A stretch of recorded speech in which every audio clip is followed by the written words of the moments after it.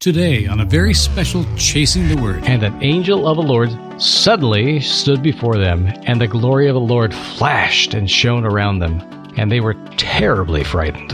But the angel said to them, "Do not be afraid, for behold, I bring you good news of great joy, which will be for all the people. For this day in the city of David there has been born for you a Savior, who is Christ the Lord, also known as the Messiah. And this will be a sign for you, by which you will recognize him. You will find a baby wrapped in swaddling cloths and lying in a manger."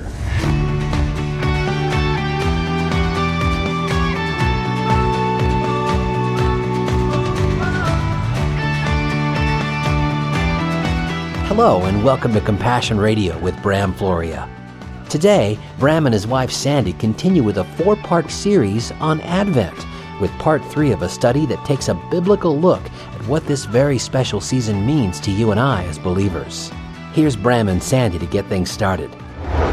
Honey, welcome around the table again for part 3 of this special series on Advent. Thank you. It has gone by so fast. Advent usually does. Yeah. It usually goes by fast because we're not paying attention to it. Mm-hmm. But we're trying to make an effort this year as a ministry to focus on the weeks leading up to Christmas, not just to recapture the traditions of the faith, which we do talk about in the second half of the program, but to bring a fresh light onto the events that led all the characters, all the people on the grand stage to a place called Bethlehem. Right. We have kings. We have wise men from the east, which were also known as kings. Everybody seems to want to speak for God in a time like this. I don't think it's really changed that much in the years since. But at that time, we see that all of these people seem to have a great interest in what was happening with this poor couple arriving in this poor suburb of Jerusalem. Joseph has to face his big trial.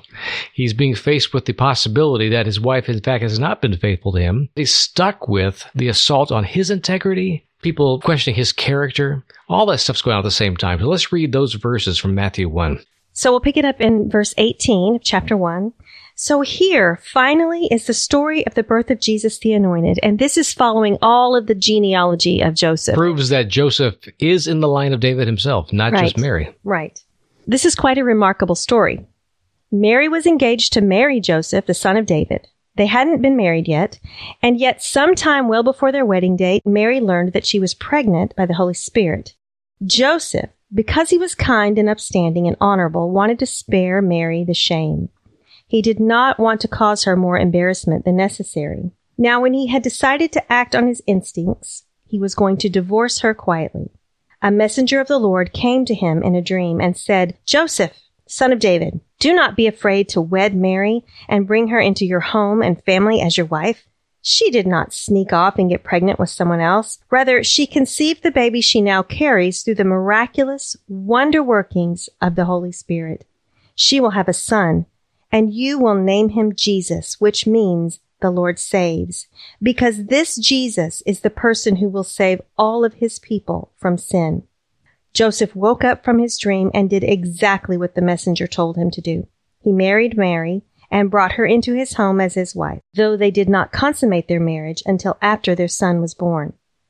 And when the baby was born, Joseph named him Jesus. The naming of a child, of course, is a big deal in a lot of societies. Every name had a deep meaning. It actually was like a sentence all contracted down to a few letters. And in that sense, the name doesn't just mean God is a saving God. He's a God who saved. It means God is saving. It means God is about to save. God is now doing his saving work. All that stuff. Talk about a boatload of expectations. But God himself, the Father, says to Joseph, "You are to name him this." And when God says to name something, he has a reason for it. So everything about this dream is now coming to pass because Joseph has been obedient. My question here is, what does it benefit Joseph at this point? All he can do is imagine what he might have thought a Messiah would be like, a warrior king, something like that. But he doesn't know, really. In the same way that we spoke about Mary earlier on, there's a choice here that he's making. He's making a choice of obedience. And the angel came to him and said, "Don't be afraid to do this thing because this is from God." And he, again, has a choice. And we see Joseph walking in obedience, just the same way that we see Mary walking in obedience. Now, his choice is a little different from hers. She really didn't have a huge choice in it because she's pregnant. And that's going to begin to show, and there's going to be an outcome to that.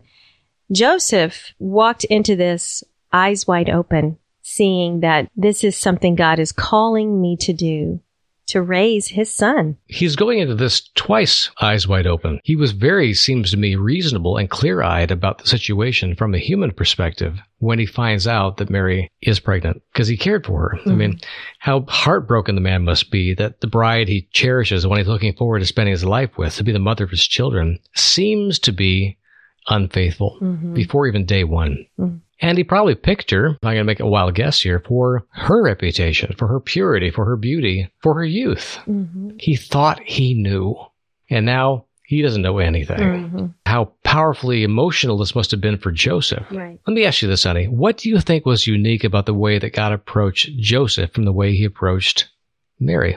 Well, Scripture tells us, where we're reading in Matthew, that the messenger came to him in a dream.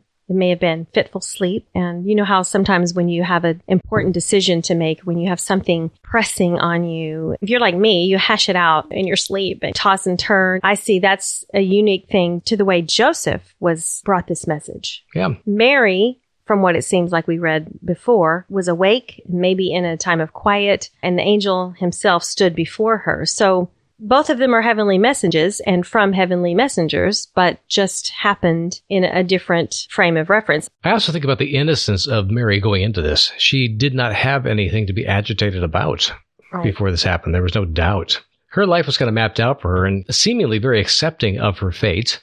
She's going to be the wife of Joseph. She is already committed. They know they're going to be a family. But being a family was that last step. But it's a normal thing. Mm-hmm. You know, there's nothing unusual about this kind of arrangement. She would be perplexed that God would send his messenger right in the middle of something so mundane, so normal, to bring up why this thing is not just normal or mundane. It is ordained by God. And so that perplexed her. Now, Joseph has exactly the opposite approach to the situation. His world has been thrown overboard. Upside down. So he's already on the far side of, I can't believe what's happening to me. When the messenger comes to him, it is to address the fears as much as the reality or the truth. But let me bring up one other point here. There are a number of places in the scripture where we hear of the revelation of God. In the language of Daniel and Ezekiel and Isaiah, there's a phrase, young men will see visions and old men will dream dreams. There seems to be a distinction between those who are very young, the daydreamers among us, and those who are hardened and wise, who are the old people. I kind of see this as being descriptive of where Mary and Joseph are. And it's been suggested a number of times that Joseph might be considerably older than her, taking Mary into his household when she was just a teenager. So kind of the December-May wedding idea, but not uncommon in times like this. And even today in the Middle East, it's not uncommon. Perhaps we're seeing that Joseph is someone who is established. He has crossed over that threshold, you might say, into deeper adulthood, where you're set in your ways. You don't have wild dreams about what could be. You're dealing with what you know can be. Practical.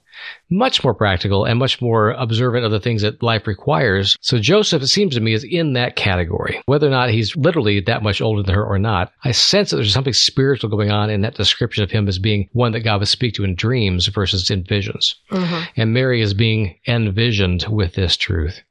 And yet they seem to have, at the heart of them, a very similar response to receive that word and accept it at face value and respond to it immediately. It's like without delay, Joseph says, come be with me. In other words, my solution, my plan for how to deal with you quietly and how to resolve the situation without harming our families, that's out the window.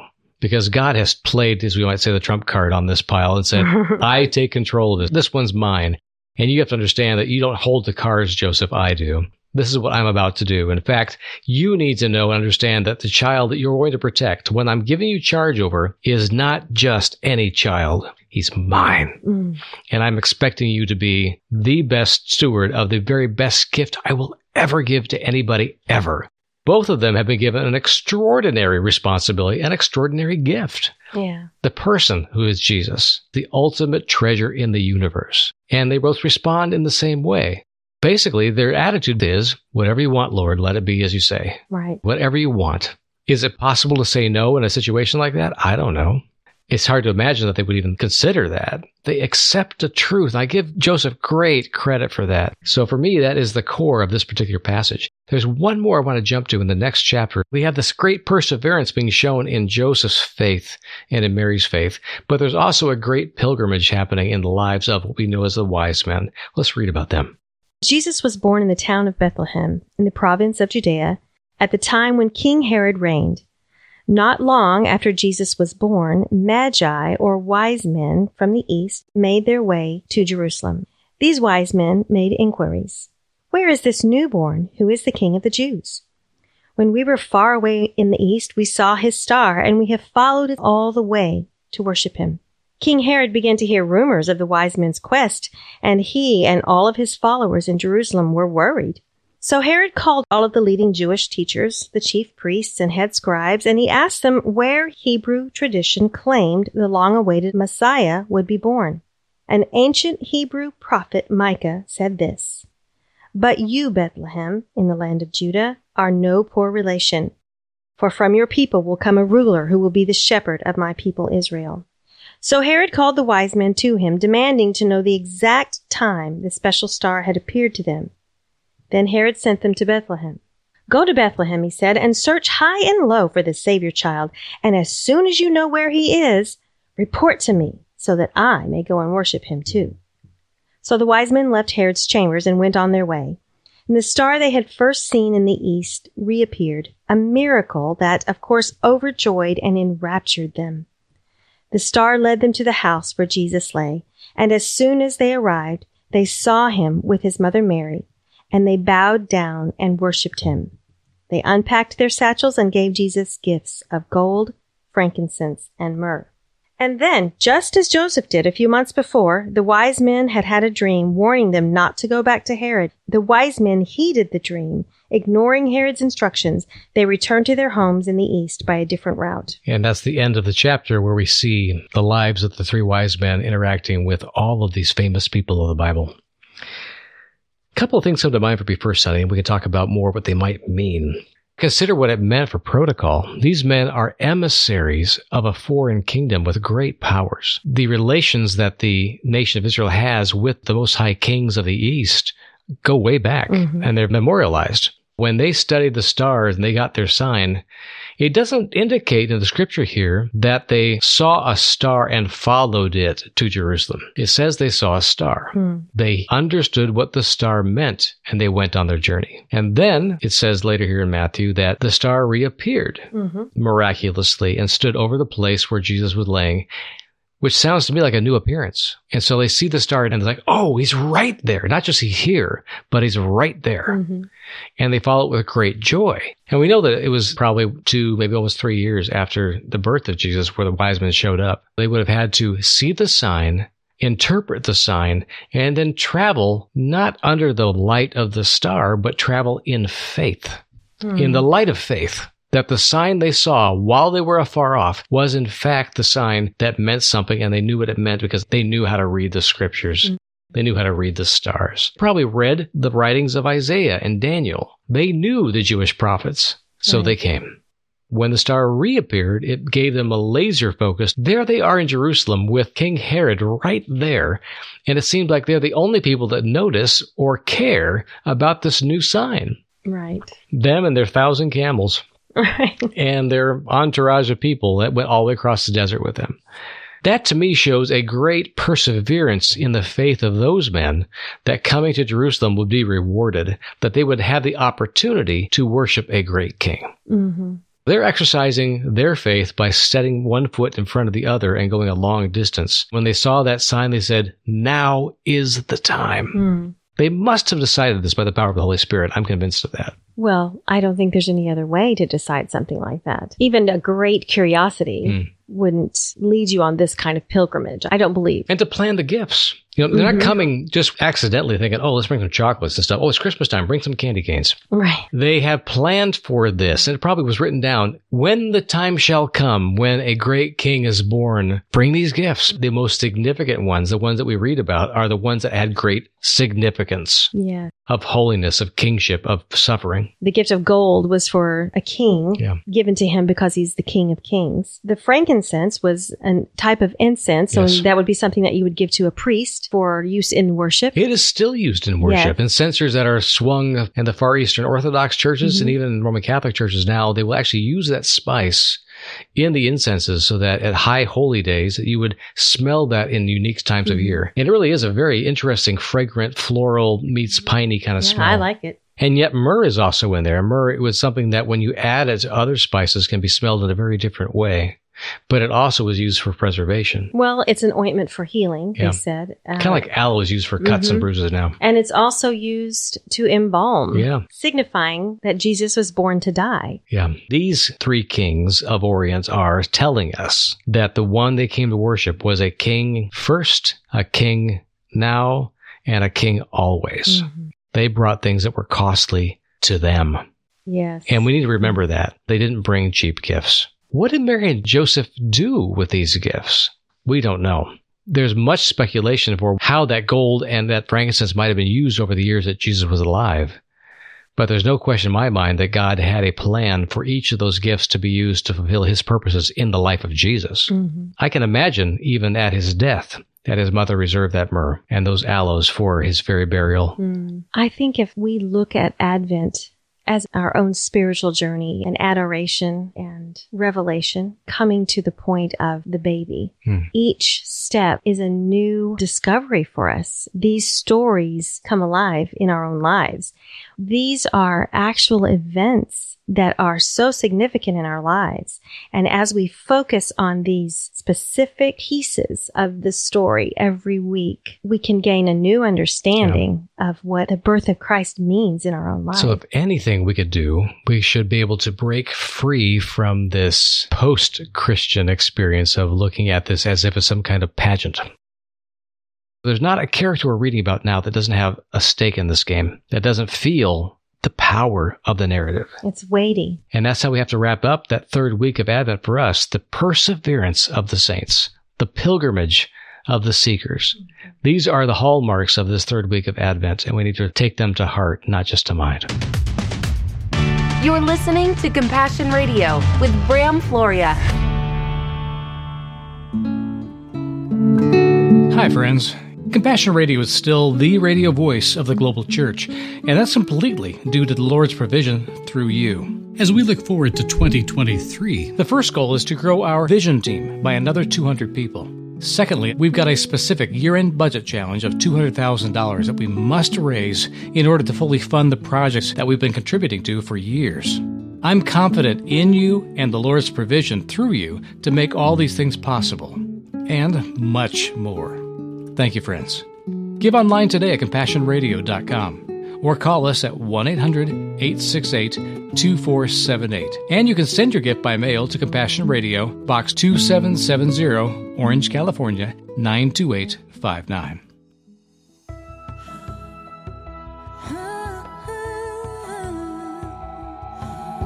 Thy word is a lamp unto my feet and a light unto my path. Oh, you are the light on me. Oh, thy word is a lamp unto my feet and a light unto my path. But when I feel afraid, I think I've lost my way. Still, you're there right beside me. Nothing will I fear as long as you are near. Please be near me to the end. And now, back to Compassion Radio with Bram Floria. Honey, it's kind of an exciting time because we are transitioning from the idea of Jesus coming to the idea that he actually has come. We focus on what it means that Jesus arrived. We have some activities and some scripture challenges and some other ideas, letting our listeners be part of Advent in a new way and maybe invite their children to be part of it. Well, the third week of Advent focuses on the theme of joy. And there's a lot of joy that happens when a baby is born. And that's exciting, and the preparation and getting ready for a baby. We did read the scripture in Matthew chapter 2 where it says that when they saw the star that reappeared, they were overjoyed and enraptured. Yeah. And that's the kind of thing that we're talking about in this week of Advent. So the first scripture that we're going to read is Luke 2, 8 through 20. And honey, would you read that for us? Sure. In the same region where all this was happening, there were shepherds staying out in the fields at night, keeping watch over their flock. And an angel of the Lord suddenly stood before them, and the glory of the Lord flashed and shone around them. And they were terribly frightened. But the angel said to them, "Do not be afraid, for behold, I bring you good news of great joy, which will be for all the people. For this day in the city of David, there has been born for you a Savior, who is Christ the Lord, also known as the Messiah. And this will be a sign for you, by which you will recognize him. You will find a baby wrapped in swaddling cloths and lying in a manger."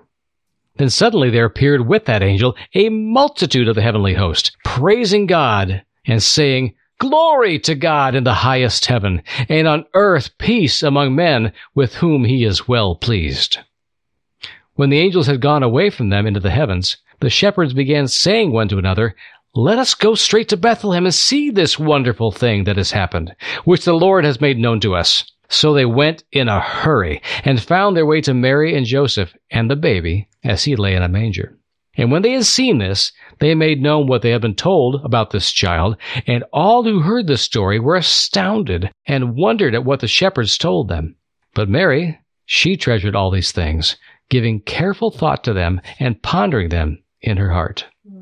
And the shepherds themselves returned to what they were doing, glorifying and praising God for all they had seen and heard, just as it had been told to them. And further on in that chapter, it goes on to talk about how Mary and Joseph took baby Jesus to the temple after the 8 days required before his circumcision. And we meet Simeon and Anna at the temple, and they are full of joy and prophesy and worship. They had received a promise they would see this child, and they knew it when they saw it. This is a time of great joy. Yeah. So here are some conversation starters with your family. How do you envision all-consuming celebration of joy that the shepherds witnessed? What does that look like in your mind? Let's talk about that. In terms of your life, how do you celebrate both the big and little victories?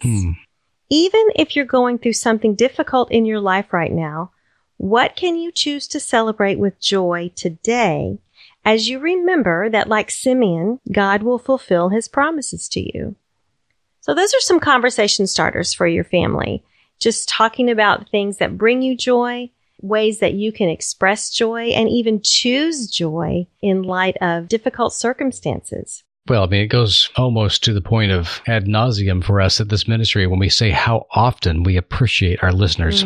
The folks that are hearing this little lesson right now, folks, you bring us great joy. Yes. That you're participating with us right now to bring that joy forward to others you love. That's what we're praying for. We'd love to hear from you about what has happened in your Advent season. If you've been spending time with your children or other family members or friends, pondering more deeply the meaning of this journey to the heart of Jesus, let us know what your joys have been. Yes. How has God met you where you are? We'd love to hear that. I want to invite you to go to our website and see some great activities that we have listed there for you, for your family. There's one called the Giving Manger Craft, and it's a great idea to do with small children. Sherry even told us that she and Norm did this, just the two of them, for several years in their home and then really enjoyed it. And there's also an Advent wreath craft that you can build with your family to celebrate Advent in the way that we've been talking about. That link is right near the top of our page. Just look for activities link on the podcast page for this program. Thank you, friends, for sharing your time with us and planning for your next step in Advent. On our next program, we'll be preparing for the birthday of Jesus, bringing it all to a close, we shall say, but bringing to new life the power of the story that becomes the power of our lives. And all that on tomorrow's Compassion Radio.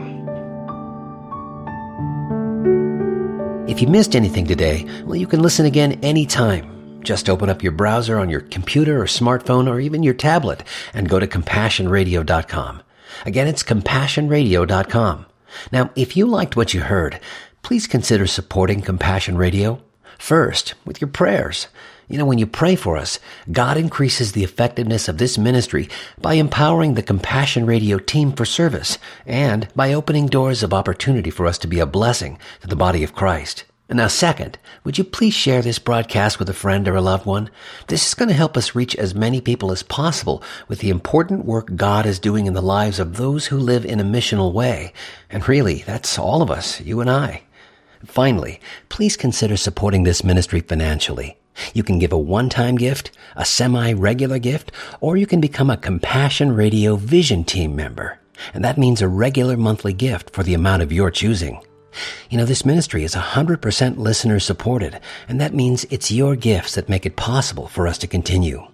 You can support Compassion Radio right now by calling 800-868-2478 or by visiting CompassionRadio.com.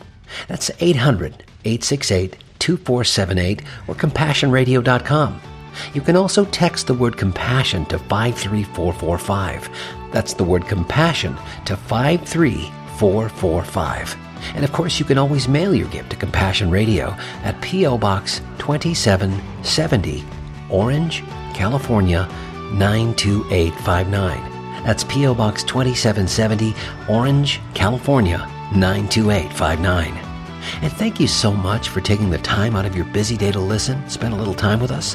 And be sure to join us again for more Compassion Radio with Bram Floria. This program is sponsored by Compassion Ventures Incorporated and your generous financial support.